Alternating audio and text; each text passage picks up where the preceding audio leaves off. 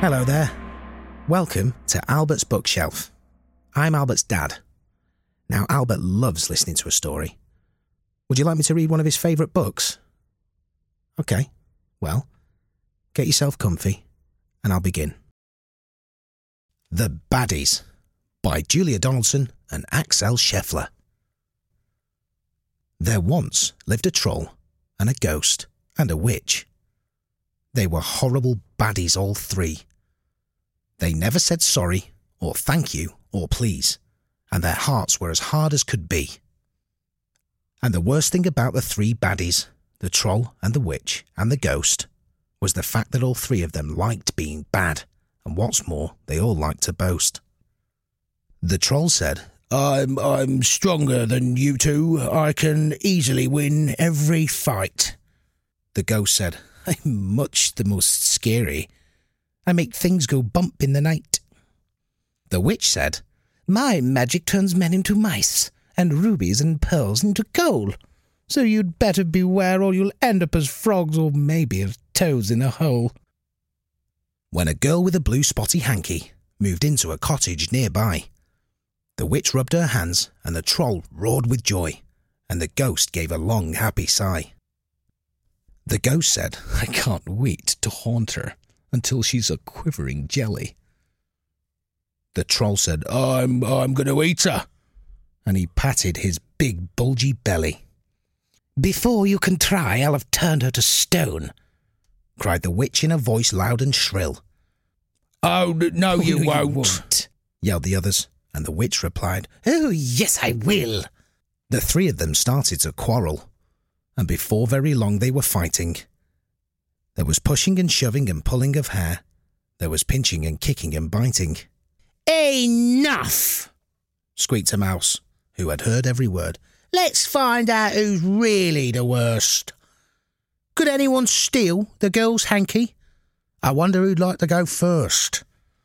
Me, roared the troll, ducking under a bridge. Just wait till she crosses this stream. I'll pop up and seize that blue hanky, and I'll roar till you all hear her scream. So he hid, and he waited, then popped up and roared. But the girl didn't tremble or yell. She just did a nice little sidestep, and the troll lost his balance and fell. He ended up splash in the water, and the other two laughed. The girl trotted off with her hanky, and the troll was as wet as could be. Me next, cried the witch, and she looked up a spell to magic things out of a pocket. Hankety, pankety, plinkety plonk, rickety rackety rocket. She chanted the spell with a wave of her wand, and from the girl's pocket there flew a toffee, some string and a worm, while the girl sneezed into her hanky. Achoo!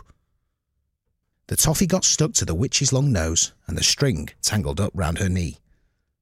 So the girl kept the blue spotty hanky, and the witch went red as could be.